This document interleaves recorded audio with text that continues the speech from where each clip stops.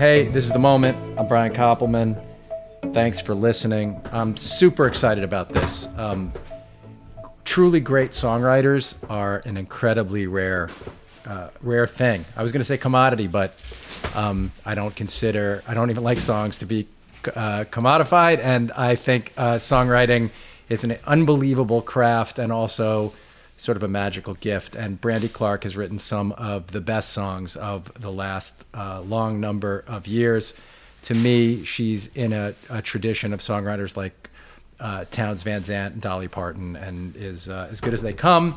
And her songs are popular in their time too, which is with Townes wasn't always the case. Brandy, thanks for being here. Oh, thank you, and thanks for that. I mean, can I take you on the road with me? That was a really nice intro. Well, I rarely say yes when I'm pitched for a podcast, but like your manager or somebody like sent, like we're like, would you be interested in this? And I said yes so quickly because I'm fascinated by songwriting. And I asked a couple people, what makes you great? And so I asked Darius Rucker. I was like, why would you want to write with Brandy? Darius is my pal. And he said, I'm dying to write with her because she's so real and her voice makes you believe. And I asked Shane, who I know is your like bestie, what it is. And he said, she's the world's best listener. Everyone who works with her feels heard. I could talk for hours about her empathy and her soul. I love her. Oh, that makes me a little bit teary. That's so nice. That's so nice. Yeah. It must be so great to have your peers think of you and your work and you as a human in that way.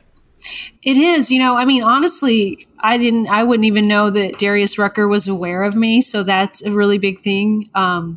He cut a song actually that Shane and I wrote on a record of his, Love Without You. That's one of my favorites. So the fact that he even thinks of me is pretty big, and cut a song of mine is even bigger. And then Shane, I have a real soul connection with Shane. He has said before that we see the world the same way, and that's why we write songs well, or we see it similarly, I guess is the what he would say.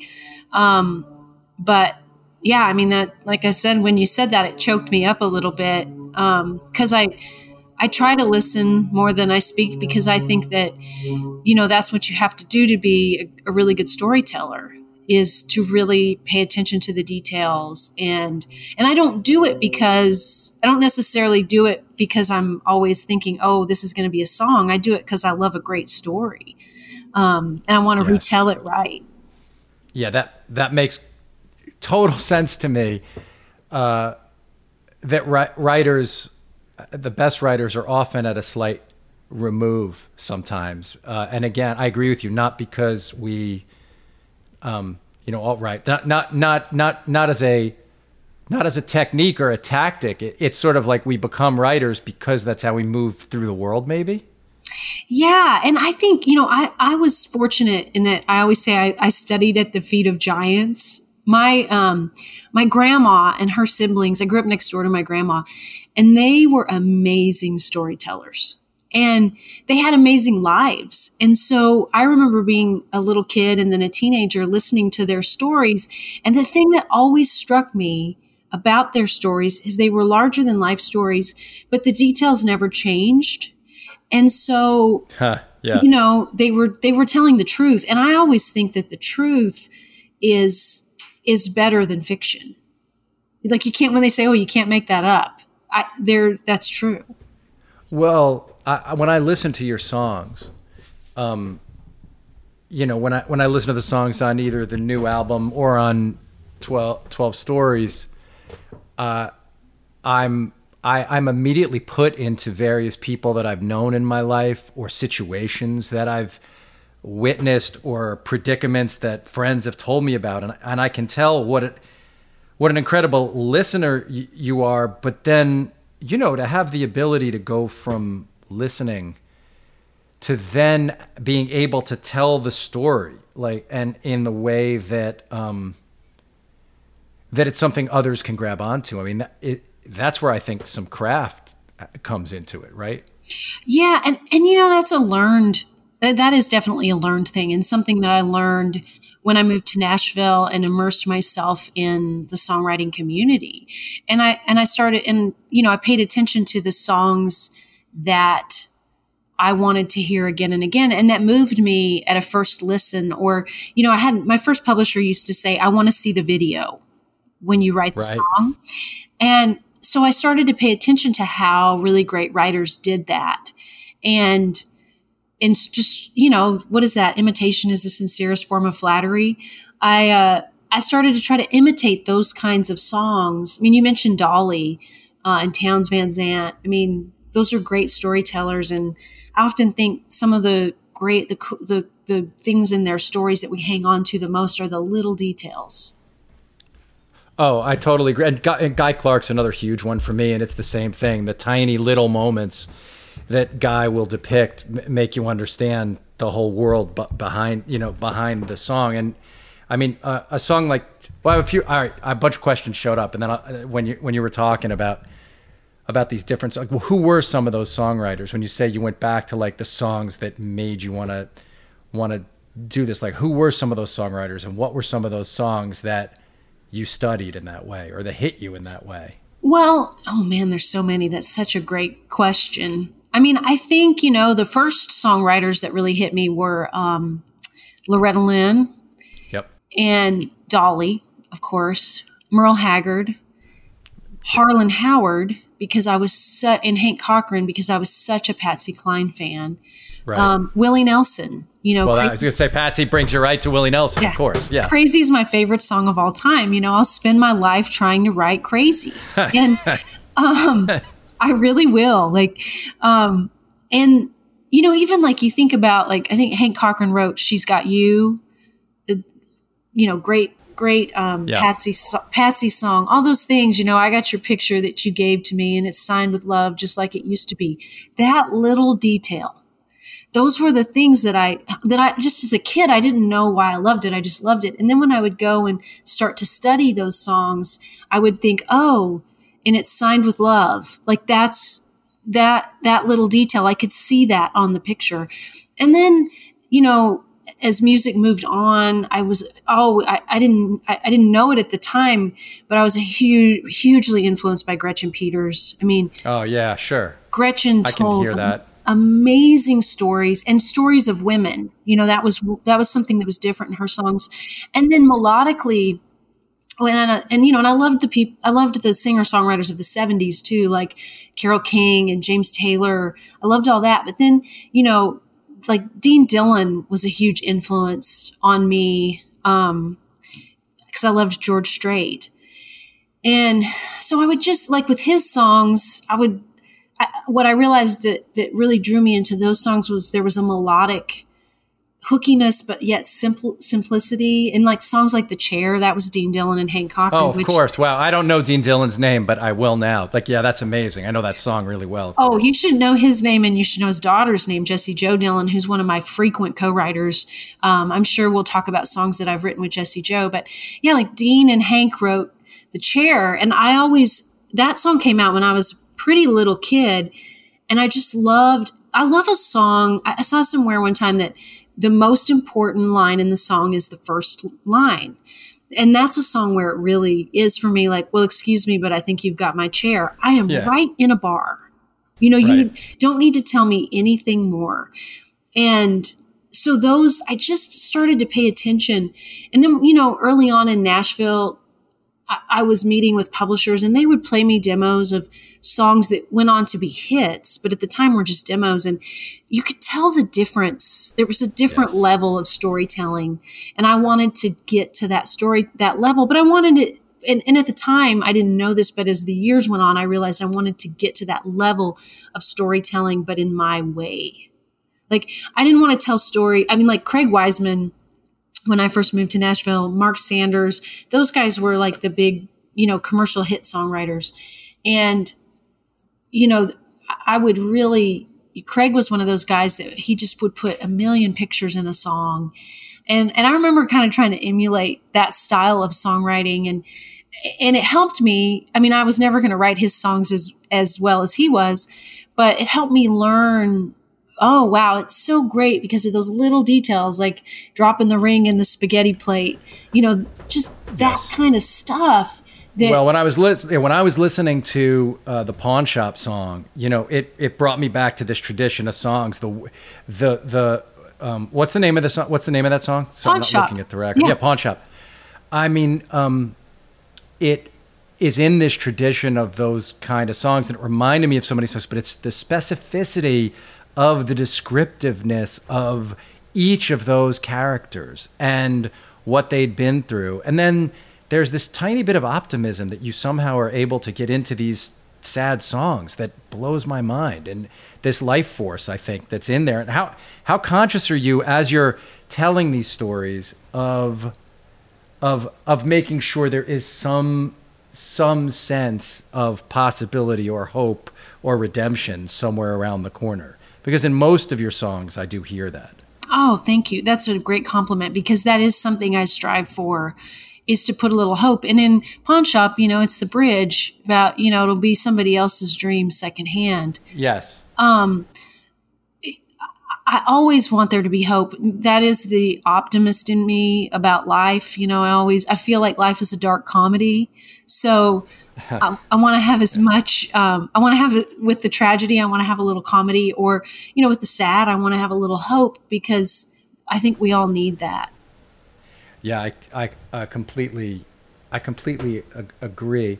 Do you know this? When I was listening to it, do you know this songwriter named Slade Cleaves? He's a Texas guy. I do not. Clearly I need to. He's a great songwriter. He has this song called "Broke Down" that you would really like. It was a big hit on like Americana stations in 2001 or something like that, like a long time ago. But you would like his songs. He's from Maine, but he's a Texas guy for the last long time, and he writes with the kind of specificity that you're talking about. And the other song that I have to tell you, when I heard it, I was like, that I have to understand how you wrote it, and you can be as granular as you want. But What'll Keep Me Out of Heaven to me is just flat out that is a perfect country song, And I wonder how you wrote it, and also if when you wrote it, you knew, I wrote something like this is a special kind of a thing. I love that you brought that song up. That goes back to, that song takes me back to, when I was talking about Patsy Cline or Loretta Lynn. Yes. My mom is, really, I talk about all those people, but my mom was probably my biggest musical influence, because she could play so many things and introduced me to all that music. And so there's this part of me that's always trying to write a song that's going to impress my mom. That's awesome. Yeah. It's so great. It's just the truth. And I don't even think she knows that, but that's really the truth. I love to have my mom's approval still. And she always loved that song, Heaven's Just a Sin Away. Yeah. And I always thought that was such a catchy hook. And I was thinking about that song, Heaven's Just a Sin Away. And how could I write a song like that? My mom loves that song.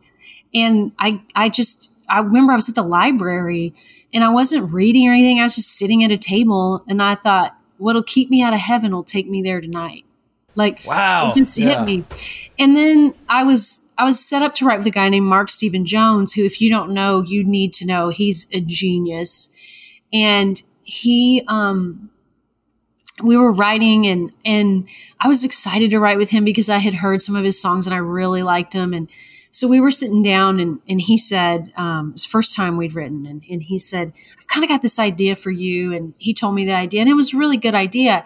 And I said, well, I really love that, but for some reason I have been saving this idea thinking you might like it. And he said, what is it? And I said, well, the hook would be, what'll keep me out of heaven will take me there tonight. And he gets up and he shuts the door and he said, have you told that to anybody else? And I said, no, I haven't. And so we wrote it. We sat there and we wrote it that day. And honestly, I didn't know how good it was right then. And I don't mean that to pat myself on the back, because I write a lot of songs that aren't good, but that one, that's up there for me. But when I first turned it into my publisher at the time, they were pretty unimpressed. And come on, what do you mean? Wait, what do you mean they were unimpressed? Well, go slow, really go slowly and tell me what you mean they weren't impressed. I stopped my car when I heard that song. Like, I don't even understand. What do you mean they didn't? It's okay, and other songwriters who I really respected would hear that song and be like, oh my God. Now later on, my publisher, that was my first publisher, said to me, I was wrong about that. Like, and because, sometimes a song just doesn't hit somebody on the right day. Yes. And, so my first publisher who did a lot in shaping me as a writer, I have to say, was also big enough to say, I missed that one. And it didn't take long to get to, I missed that one, because it was a song that a lot of people really, when they heard it, were like, oh, I love that. And, I'm surprised that one hasn't been cut by and become a huge hit single for somebody. I don't know. Maybe it's too country, which, hey, big compliment to me when someone says too country. Subject matter, it's an adult song. Well, that's for sure. When they heard it, Brandy, so you send the song into your publisher and you're excited kind of, and the guy who wrote it with Mark is excited. And when they say that to you, because Shane said something to me when we were talking, he goes, the first reaction to a song, because he was talking about when he wrote John Cougar, John Deere, and which to me is the perfect pop country song. Like, I can't believe somebody wrote that, what it is. But he said, when he sent it to Keith, and Keith immediately responded, and he said, that first reaction sort of defines your own relationship to your song sometimes. Because if they don't like it, it can really defeat you. So what happened when you sent it in and they were just like, yeah, that's all right? Did it take the wind out of your sails, or did you have confidence? No, it took the wind out of my sails. I mean, I'd love to say that it didn't, but it did. And luckily Mark's publisher was over the moon about it. And so there was and like I said, it didn't take my publisher a super long time to come around to it. But Shane is right about that, and I lay awake in bed at night sometimes and think, why do I get so much validation or so little? The opposite of why do I get defeated in what someone else thinks of something? I mean, recently during this quarantine, songwriting has been a lot different because we're all trying to do it on Zoom. And I used to write a lot by myself, and there's so many amazing co-writers in Nashville that sort of gotten out of that. But in this, I've been forced to get a little back into it. And, I wrote this song by myself, which is a way different process. It's a longer process. Yes. And I actually really enjoy that process. But when I finished the song, I didn't even turn it in. But I played it for my manager, and managers are different. They're there to make artists keep going, right. So often, I've never dealt with a manager who stifles artists. That wouldn't be the right manager for me. My managers have been cheerleaders in a lot of ways when it comes to the creative process. And my manager said, first of all, I hadn't finished it, and said, you need to finish that song like that. Because a lot of times I'll start things by myself and I start to lose confidence in them, and then I'll take them to a co-writer. And had we not been in lockdown, I probably would have taken it to a co-writer. But she was like, you need to finish it. And it was crazy. And then you need to turn it in, not just to your publisher, but to the label. And both places, it was like, this is amazing. And I think, thank God for that, because it makes me want to dig in and get back to writing more by myself. Yes. Had it been the other way, I would probably be like, okay, I just need to give up that writing by myself thing. There was a season of it. I learned a lot from it, but it's a waste of my time. And so yes, I mean, back to what Shane said, that first reaction, part of why I've had so much success with Shane is because his first reaction is always positive. And I really battle an internal demon that tells me I'm not very good, or that's stupid, or it's too simple. And Shane is one of those people for me as a co-writer that just happens to like my instincts and talks me into them a lot of times. Musically, I always feel like I'm too simple. And I'll play something for him and be like, it's not this, but, and he's like, no, it's that. But if I was writing with somebody else and they're like, oh, yeah, I mean, we ought to trick it up a little, then that just feeds that doubtful. What's that? There's that. Where does that doubtful thing come from? This is where I'd want, before we got off on all this, where I'd wanted to, because, I mean, you're acknowledged as one of the great songwriters by all the people who matter in that world. I'm sure it's very hard to get an appointment to write with you and all that stuff. Like Darius was like, I would love to get to write with her, which makes me think somehow that hasn't been able to happen. But though I know you'd write with Darius, I know you'd gladly write with Darius. It's never been brought to me. I would totally do it. No, of course. I think he said 6 number ones in a row. But there was, I was going to say, where does that self-doubt come from? Because you are clearly one of the best people doing what you do. Did you not? I mean, you say obviously you got along, or your mother gave you a lot of support in certain ways, and you still want to please her in other ways. As you were becoming an artist, a creative person, what was the internal battle like? Well, definitely it didn't come from my parents. They were really supportive of me. And I think, I'm a competitive person by nature, and competitive mostly with myself. Yeah. In what we do, even when you're highly successful, it's still about 95% failure. And, every time I think, oh, I'm doing pretty good, something won't happen, or there'll be, I mean, I hate to say this, but, there'll be a best of list that I'm not on, and it'll wreck me. Like, oh, wow, maybe that's not as good as I thought it was. And I will say this, I think that those doubters, if I can keep them, like the doubters inside of my own self. Yeah. If I can keep them at a certain place, I actually think they make me better, because I think the moment you think, oh my God, I'm at the top of this mountain, is the moment you're at the bottom of it and you don't know. Part of what keeps people that are creative, I think it's such a delicate balance, is to not believe that you're Townes Van Zandt. You have to, yeah. You gotta have the,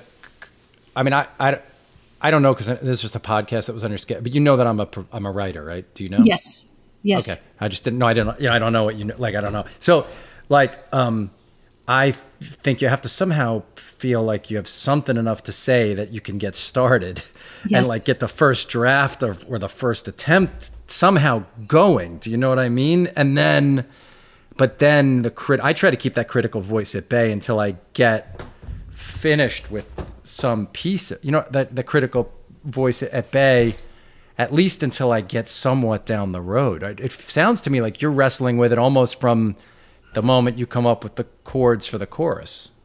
I am, but I feel one thing that this time has done for me is I'm getting better at that, because for years, I had a therapist tell me years ago that I talked about this too.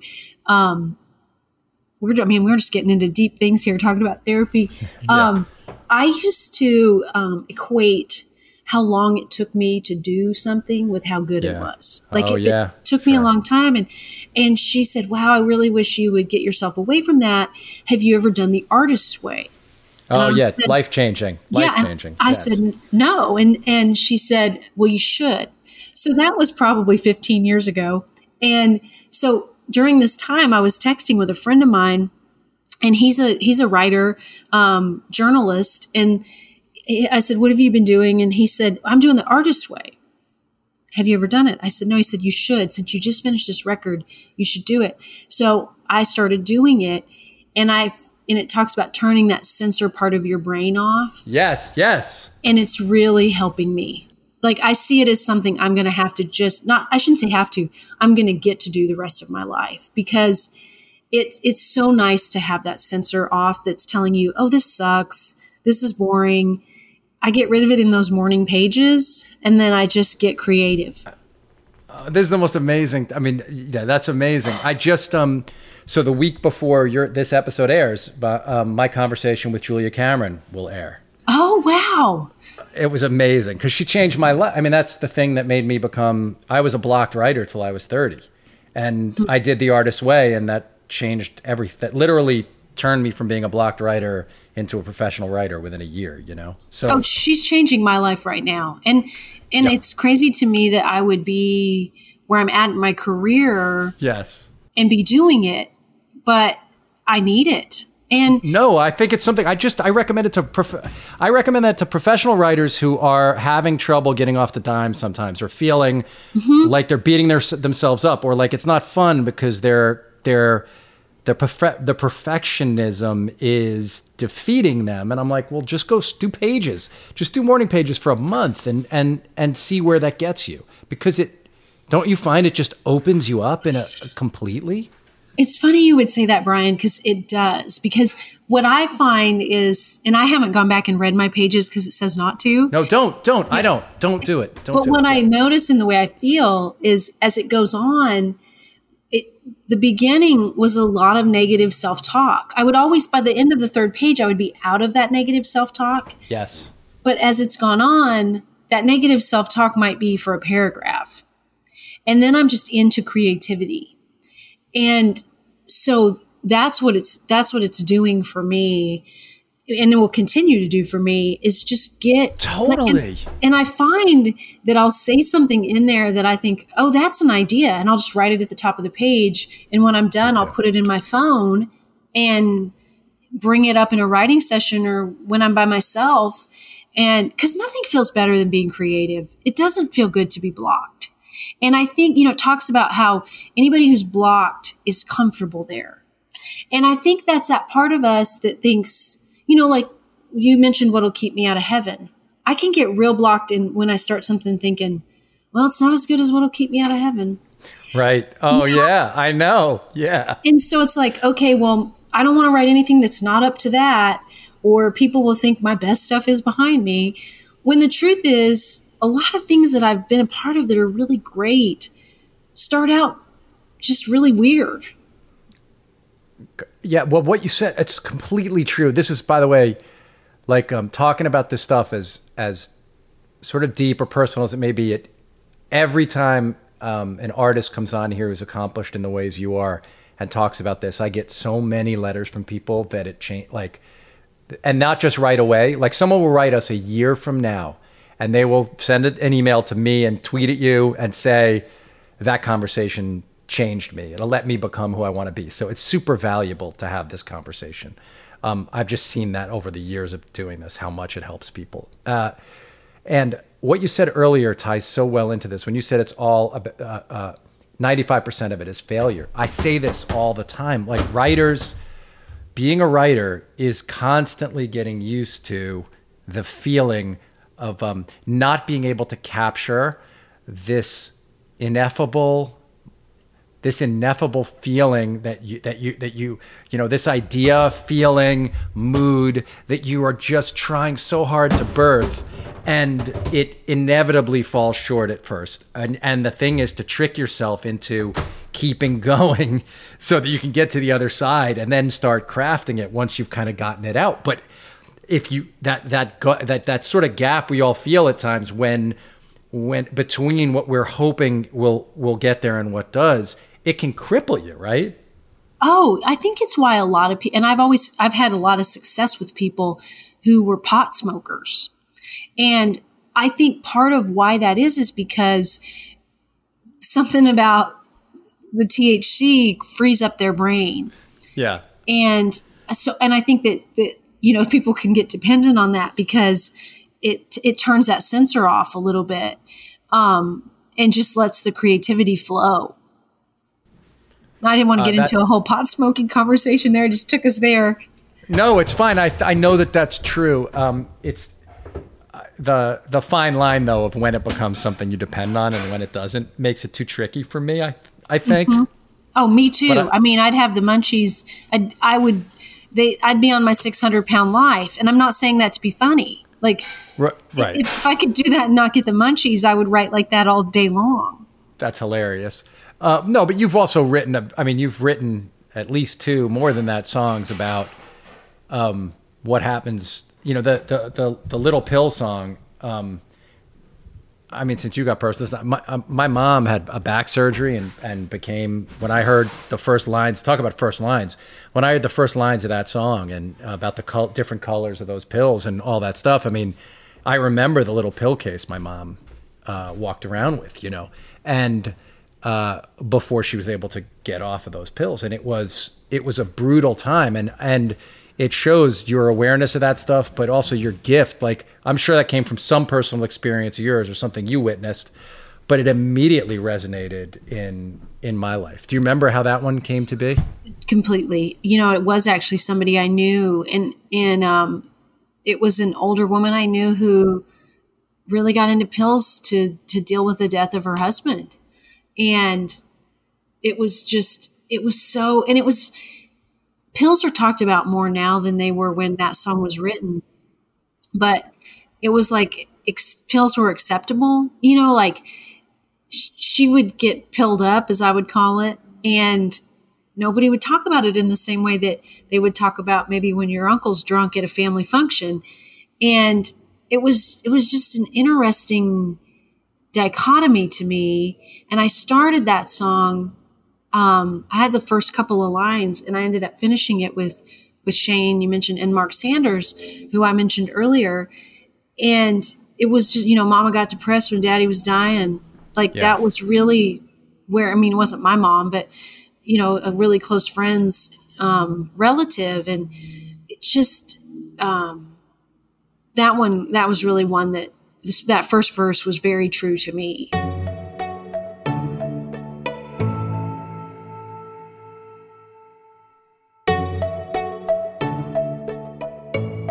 So one of the things the Artist Way has done for me is I've spent the last a couple of years writing songs too, and I've been doing a lot of co-writes and all that stuff, and it was like having to get up the courage to do it. And I've been doing Zoom writes with people, and I finally got a cut this year that's coming out on a really big artist's record. Good for and it's you. Like, thank you, it's amazing. When they recorded it already, when it actually comes out, that's when I'll know, as you know. I could easily not come out, but I've heard it was recorded. But can you talk people through, because they don't know, and I find it endlessly fascinating, what the whole co-write process is really like. Like, can you talk about what it was like for you at the beginning of your career and how you got in the rooms, and then what it's like now, when it's hard to get on your calendar? Like, because I think that cultural thing about Nashville is really fascinating. And I also want to understand from your perspective, from like a master's perspective, what that experience should be like. Like, what is it like when it goes really well, and what's it like when it goes poorly? Take as much time to answer that 40-part question as you want. Well, I think, one thing if I would tell anybody who is a writer and is wanting to co-write is get out of the rooms where you don't feel like a genius as quickly as you can. Because I think that's the difference in when it works and when it doesn't. When it works, you feel really... You feel really smart. You feel like you could say the dumbest thing on the planet, and the person you're saying it to would understand it and would know how to make it better. And when it doesn't work, at least I'm always sitting there thinking, "Oh, should I say this?" Oh, really? You feel sort of you start censoring yourself. Right. I think, we've talked about Shane some, and I'll say what I think one of his greatest gifts is that Shane is really good. I think it's why he writes so well with so many people, at bringing out the best in someone in the room by making them feel comfortable. And I really think that's a gift. And as much as I do agree with him that I'm a great listener, I don't know that I'm as great at that. I wish I was at making someone feel so comfortable to say something really stupid. Because, stupidity in a hit song are like a hair away. That's really the truth. And so I would say, you find those rooms where you feel like you could say anything and that person would at least listen to you and not shut you down. I got in a lot of rooms early on, and it's just trial and error. You have to find the chemistry, where now looking back, I think, oh yeah, I got really shut down. I mean, one of the things that Shane, when he and I started writing, he really leaned on me musically, because I don't say this to pat myself on the back, but I'm actually a really good guitar player. And a lot of people that I wrote with didn't know that, because they play louder than me, They don't look at a woman. I mean, they don't look at a woman and think, oh, she's going to be good at guitar. No, they don't. And Shane was really smart in that he noticed that about me from the first time we wrote. And I remember he called me afterwards, because it was in a 3-way, and it was one of those situations where it wasn't bad, but it just, we didn't really get anywhere. Brandy, and he called me and said, I really hope you would give me another chance to write, because I can just tell by the way you play guitar that I love the way you play guitar. We would do well together. And so he noticed that right away. Oh, that's amazing. Wait, so you mean you guys have written all this incredible songs together? Tell me more about that first session. So it's you, Shane, and you don't have to say who the third person was if it didn't go well, but the three of you show up. Mm-hmm. Is Shane famous yet, or he's not famous yet? Not at all. I mean, I knew him because I was actually a fan of his when he had a record deal on Curb and had an album out. Yes. And so I knew who he was. And I was a little bit confused, because I knew him as Shane McAnally. And when he came back to Nashville, he had moved to LA for, I think, 10 years. Yes. People were talking about this Shane Mac. And I remember seeing him at a party, and I was thinking, boy, is that he kind of looks like that Shane McAnally guy, And so we got set up to write, and I remember his publisher wanting to set us up, thinking we would do amazing together. And my publisher saying, well, he's too pop and she's too country. Like, it probably wouldn't work, which is why it worked. It worked for Donnie and Marie. Yes, I'm a little bit country, I'm a little bit rock and roll. Yeah, why wouldn't it work? Yeah, I think Shane's pop sensibilities made the songs that we wrote authentically country, but with enough of a pop edge to have a little more commerciality than I would bring to the table. And so we got together that first time, and it wasn't, like I said, it wasn't like it was bad. It just didn't work. And wait, what happens when you first walk in the room, though? I want people to understand this. I've never asked this question. And I think it's still like this thing that's gone on forever. So you block out like 3 hours? Do you do a couple in a day? How does it normally work back when you're sort of on the way up in this? Well, when I was first coming up, I didn't know a lot of people that did the 2-a-day thing.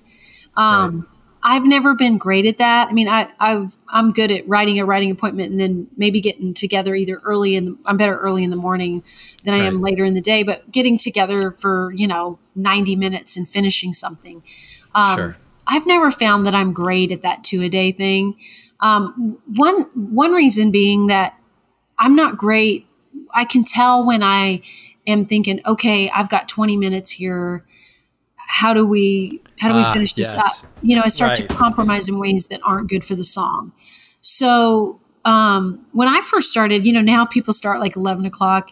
When I first was writing songs, it was like 9:30, which I love, because I'm better early. Yeah. And you just write all day. Do you come in with an idea? Are you supposed to come in with an idea? Do you hold back certain ideas until you feel a vibe is good? Like, how does all that work? Yes, I definitely do that. And there are, now I have a crew of people I write well with. Yeah, sure. And so I know, like, oh, this is an idea I should write with Jesse Joe, or this is an idea I should write with Scott Stepikoff or Shane, or, any number of people. But a lot of times I'll have ideas for years, and they'll just be an idea on my phone, but then somebody will play the right piece of music that makes me think, oh. And when it's right, it doesn't matter if it was 3 years ago. I'll remember, oh man, I had that idea and I've never not quite known what to do with it. This is the right musical approach. I'm going to bring it up. And then you'll bring that idea up. And otherwise, sometimes will you just if you get in a room, hang back and mostly be playing the guitar as you're waiting to see what bubbles? How often do you write with? How often will you hear a record and see who wrote it and say to your publisher or manager, "Hey, I'd like to write with her or him"? Does that ever happen? Not a lot, because anytime I've gone after something I thought would be really great for me, it hasn't been. It's always been the things that I just got set up with somebody, and maybe on paper it doesn't look like it would make sense. But when we get into a room together, there's a chemistry. So I don't really try to push for things that I see and think, oh, that would be great. And the things that tend to work for me, outside of my own records, are a lot of times artists that want to write with me, that maybe we're playing, a festival together or something, and they approach me and say, wow, I'd really love to write. That tends to work. And then, I'm always a fan of the everyday staff's blue collar songwriter, that my publisher will hook me up with, and I don't know them, but, they're writing songs every day, and they're writing really good songs. And, I just get lucky enough to get in the room with them and find a little magic. Right. And then someone can become someone you'll be able to sort of work with. Do you think it's a good training? Like I do find it amazing. Like when I've been writing a lot with this incredible woman, great guitar player actually, named Sinead Burgess. She's made a couple albums. She had one out last year that was really special, and she's a great guitar player. And we will write it's this thing where by the end of the however many hours, there's a song, and it's incredible to me that you can have a finished, no matter what, you walk out of the room with a finished song, basically. Mm-hmm. And I think that's only a Nashville sort of country music thing, really. Yeah, man. Aren't we lucky? Aren't we lucky to get to be a part of that? Because that's the thing that amazes me the most about this and keeps me doing it, is the blank page, that by the end of the day is something that can change lives. Yes. Oh, completely changes the state of your day. I couldn't agree more. What made you, you're also, so we're talking all about you as a songwriter, but the truth is you're also a really accomplished recording artist, and, nominated for a bunch of Grammy Awards, recording artist. But what made you, or what was your focus when you went to Nashville? Like growing up, did you think you were going to be an artist or a writer? And how has that balance worked out for you in terms of your ambitions? Well, it's funny because I'll go back to the beginning, but by the time I made my first record, I said that I was, a lot of times there are failed artists turned songwriters. And I said, yeah. I was a failed songwriter turned artist. Because my artist career, when it came around, largely was my frustration as a songwriter in songs like What'll Keep Me Out of Heaven not being recorded. But when I was growing up as a kid, definitely wanted to be an artist. And when I moved to Nashville, wanted to be an artist. And I didn't differentiate the two, because a lot of the artists that I loved were also songwriters. So they went hand in hand to me. Yes. But what happened to me was, I got to Nashville and there's a whole component to being an artist that I didn't feel like I was very good at, which was, the superficial stuff. I would be writing with people that would cancel rights because they wanted to go get their hair done. And nothing wrong with that. That's just never going to be my way. And so I started to see some of those people have success. And I thought, yeah, maybe that's just not, if that's what it takes to be successful, if that part's more important than the creative part, then I don't know if that, maybe I've got the wrong goals. And so at some point, I started to think also I'm kind of past the age where that happens. And so much of it has to do with the climate, of what's going on commercially, and what was going on commercially was not what I was doing at the time. And so I settled into that place of, okay, you know what? I'm a songwriter and I'm not meant to make records. I'll make records on my own and sell them at my songwriting shows, which is what I started to do. I made an EP. And right about the time I had really let go of that dream, yes, it came around. And it came around in a beautiful way because I was past, there were so many things, like when I look back, that I think I'm so glad that didn't happen when I was in my 20s, because I probably would have done anything that somebody asked me to do. And by the time it came around for me, I was too far down the road. You were going to make your record your way, basically. Yeah, and you weren't going to compromise. Well, and I was past the point, and I don't know that I was ever moldable when I really think about it. I am who I am, and I write the songs I write. But I would have damn sure tried to be whatever they asked me to be. And by the time I had the opportunity to make 12 Stories, that just wasn't, I couldn't, like I said, I was too far down the road, too set in my ways. And so, but yeah, that album, that first album, I was so frustrated because I would get songs recorded by artists and, they'd fall off of the project. Like you were saying, you don't know. I always used to say, no, until it's shrink wrapped, it's, Walmart. Well, that's my superstition with what I do, really for making movies and TV is like, until I'm standing on set and I see trucks show up, I don't believe the thing's happening. Even 25 years later, I have to actually see the trucks and the trailers and then the cameras, and then I know, okay, it's happening. So yeah, I know that feeling.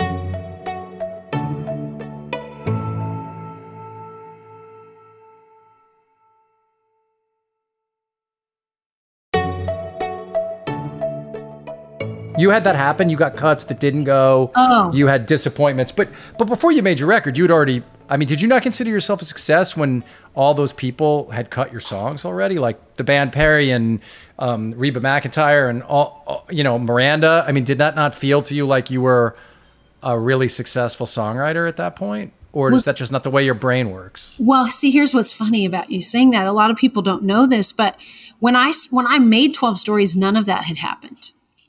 I remember being in the studio making 12 Stories and getting the phone call about Miranda wants to cut Mama's Broken Heart. Oh, wow. So none of that had happened for me.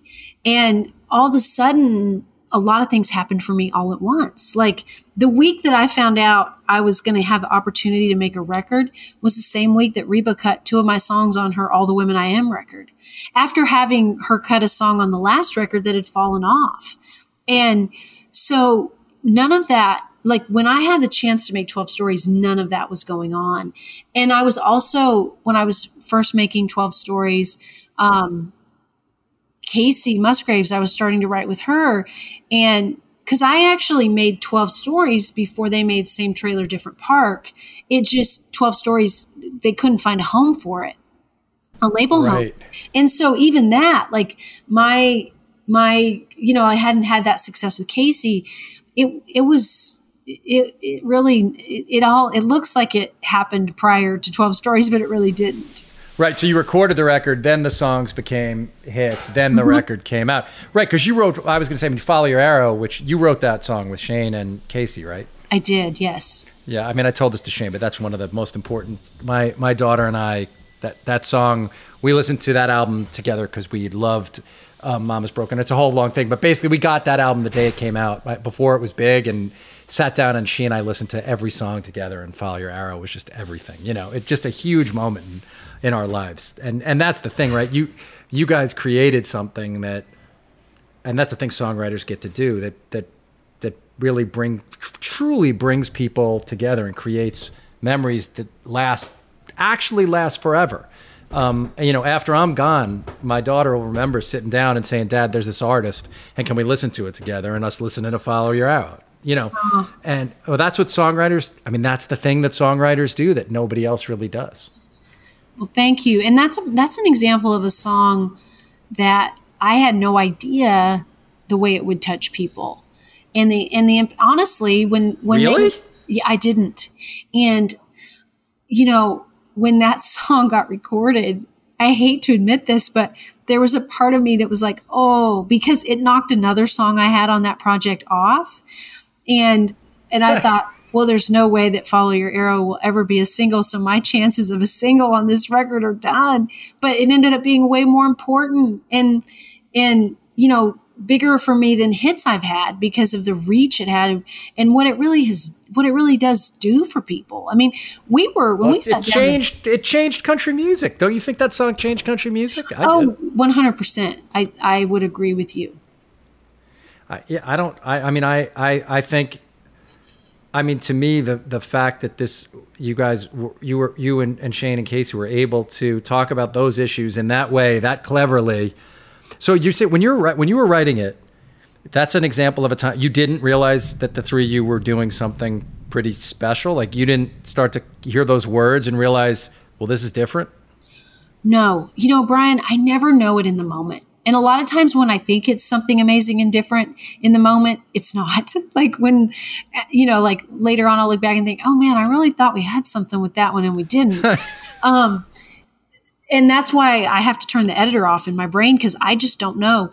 With that song, I remember Casey had written a little note to a friend of hers that was going to Europe. And it said, smoke lots of joints and kiss lots of boys and follow your arrow. And she wanted to turn it into a song. And I remember her saying, it'd be really cool to have arrows in the artwork of my project. And Casey thinks really visually and, which is amazing. And so we wrote that song and, those are two people, Shane and Casey, that aren't afraid to just go there with things. And we wrote so many songs that just went there on all kinds of topics that for the three of us, it didn't feel all that different. And so, no, I didn't think, I loved the song and I loved what it said. I loved how it sounded. I loved when they recorded it, how it sounded. But I didn't know that it would be the anthem that it became. And when you go to do you play those songs in concert? Like, do you play the songs that are other people's hits or big songs that you've written? Do you play them when you do shows? Sometimes. I don't as much as I used to. Now that I was going to say now that I have 3 albums worth of material, which I haven't gotten to really get out and play my new album because of COVID. But I don't as much, but I always, if somebody asks for those songs, I'll play them. And I try to do, especially when it's my own show, a section that's just me and my guitar. And so I'll oftentimes just ask for requests. And if somebody yells one of those songs out, and Follow Your Arrow is one that people ask for, it's not the easiest song for me to sing. Like there's a lot of range in that song. That's not, it's a weird range for me. But I'll do it. And I love that I have that to do. I love, there's nothing like a hit song that there's a power in that and I don't think it matters if you were the artist, the writer. I don't either. I don't think so at all. No. It's always great to play a cover song because the power of all those people in one room singing, knowing the song, it's huge. No, totally. And Towns could certainly sing Pancho and Lefty, even though he's not the one who had the big hit with it. Right. So I think that stuff doesn't matter. But I was just wondering if when you play it, you see what it does to people. Like you see how much it meant to people. Oh, because I can imagine people must tear up. It must just set the place crazy, Well, it doesn't, more than that, like this is going to sound really crazy, but I've had fans ask me to write the lyric out, pieces in the lyrics so they can get it tattooed on their body. No, I believe it. When people start doing that, it's like, okay, if you're willing to give up a space on your body for this, it obviously matters to you. And how did you, speaking of the song and its content and all this stuff, Shane and I talked about this a little bit on the podcast, but you're an out gay person and you're in one of the most conservative towns in the world in a certain way, or religious-based industry in many ways. And I'm wondering what happens if someone who has those beliefs that are sort of that disapprove of your lifestyle they want to cut your songs, or someone who's got just wildly different take on that. Has it ever been an issue for you? Has it always been easy in Nashville? Well, it's always been easy for me. not that it was easy to come to terms with the fact that I was gay, but I've never felt any backlash in Nashville, and probably because I live in a bit of a bubble because I'm in a creative community. And my first publisher was gay, and I wrote with a lot of other songwriters who were gay women. Shane was the first gay man that I wrote with a lot. I mean, I had written with other gay men, but he was the first person I wrote with any sort of consistency. And I think that that was an out gay man. And I think being a gay man in Nashville at that time was way different than being a gay woman. And so, Sure. Yes. That makes sense. Yes, of course. Right. So, and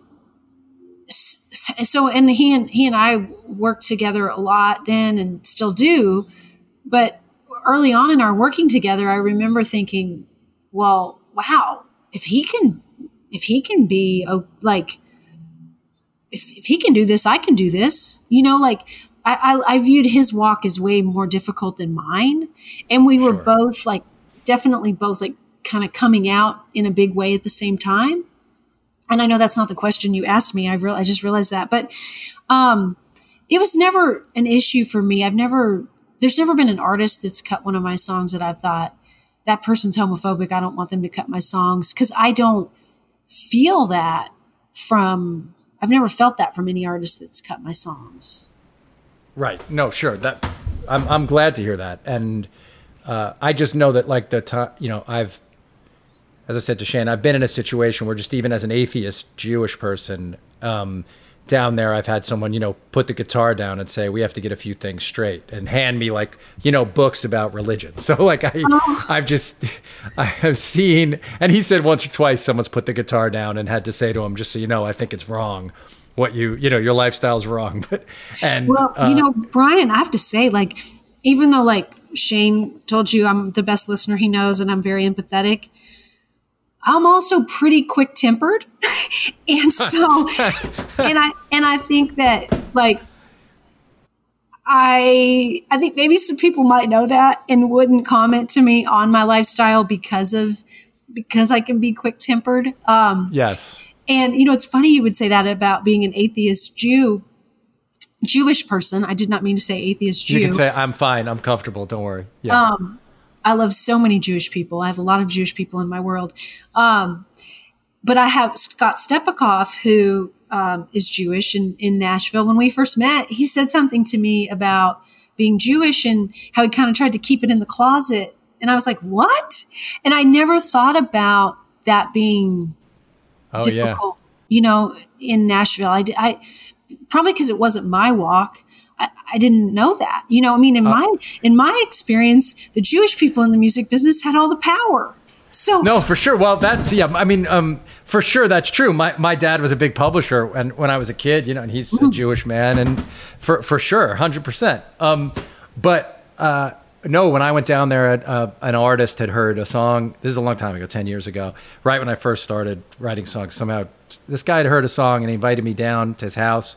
And literally, when he figured out I was Jewish and whatever, he literally put the guitar down, started handing me books about religion. It was like this whole thing, and it was really intense. And I was glad that I was glad I wasn't doing that for a living, and that I could just sort of didn't have any fear in the situation. But I can imagine having tremendous fear in that situation if you were worried about your livelihood. You know? Oh, well, yeah. When Scott said that, it just kind of broke my heart a little. And that was, he and I have worked together for quite a while. So that was a while ago. I don't think he feels, I hope he doesn't still feel that way, but yeah, I can't imagine that, So you haven't had to have those tough conversations about your lifestyle. It's just been, if people sign up to write with you or to work with you, they know who you are, and you're walking into a room now, certainly where you're known. Right? Yeah, and I think I've always had people around me, whether it be publishers or managers, who protected me from that. Really, I can see that when I think about it.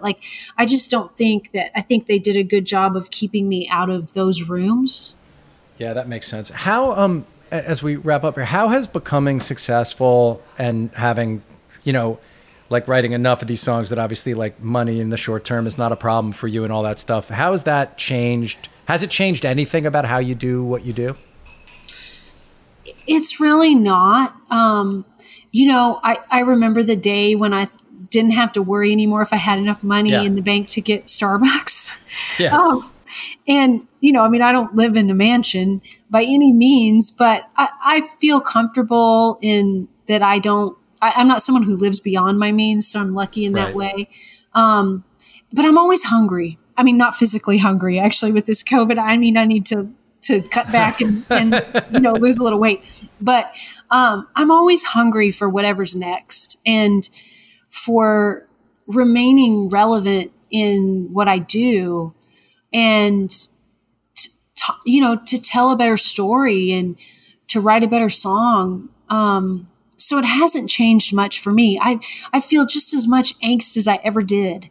And thank God for the artist way, like, cause I'm just trying to quiet those doubters in my head, but I fight those. I've made a couple therapists a lot of money over my struggle with that demon. I understand it. Well, keep fighting the good fight, please. You're a great songwriter, great artist. Your new album, Your Life is a Record, is truly great. 12 Stories is incredibly great. I know people have said it's named after the Randy Newman 12 songs. I also figured that Salinger's 9 Stories had something to do with it, or Westerberg's 14. But can I tell you where that came from? Yes, please. None of those places. Great. I couldn't figure out a title for that album. And it was just, all kinds of things. There were so many titles going around, and we were on a deadline, and we hired this guy to do the artwork. And he said to me, he went home and listened to the album, and he and I met at a Chewy's actually in Nashville. And he said to me, do you have a title for this album? And I said, oh, I don't. We're between a couple of things. And I told him what those titles were, and I can't even remember what they were now. And he said, well, can I tell you what hit me?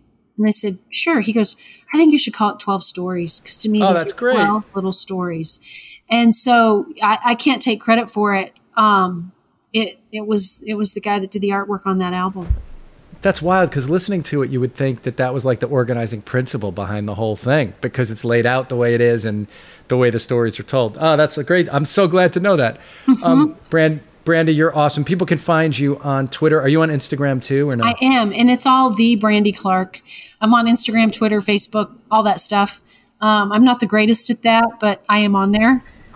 Are you still, I just followed you today on Twitter. Are you still doing your podcast on Wednesday nights or whatever it is? I am. You can't come over, but you can come in. In fact, I should have you on there if you have the time sometime. My pleasure. Just let me know. I'm happy to do it. Happy to do it. And that's a great song too. I love that song. And I'm glad you named your podcast that. So go find Brandy Clark, go listen to her music. And you can find me at Brian Koppelman on Twitter. You can email me themomentbk@gmail.com, and I'll see you next time.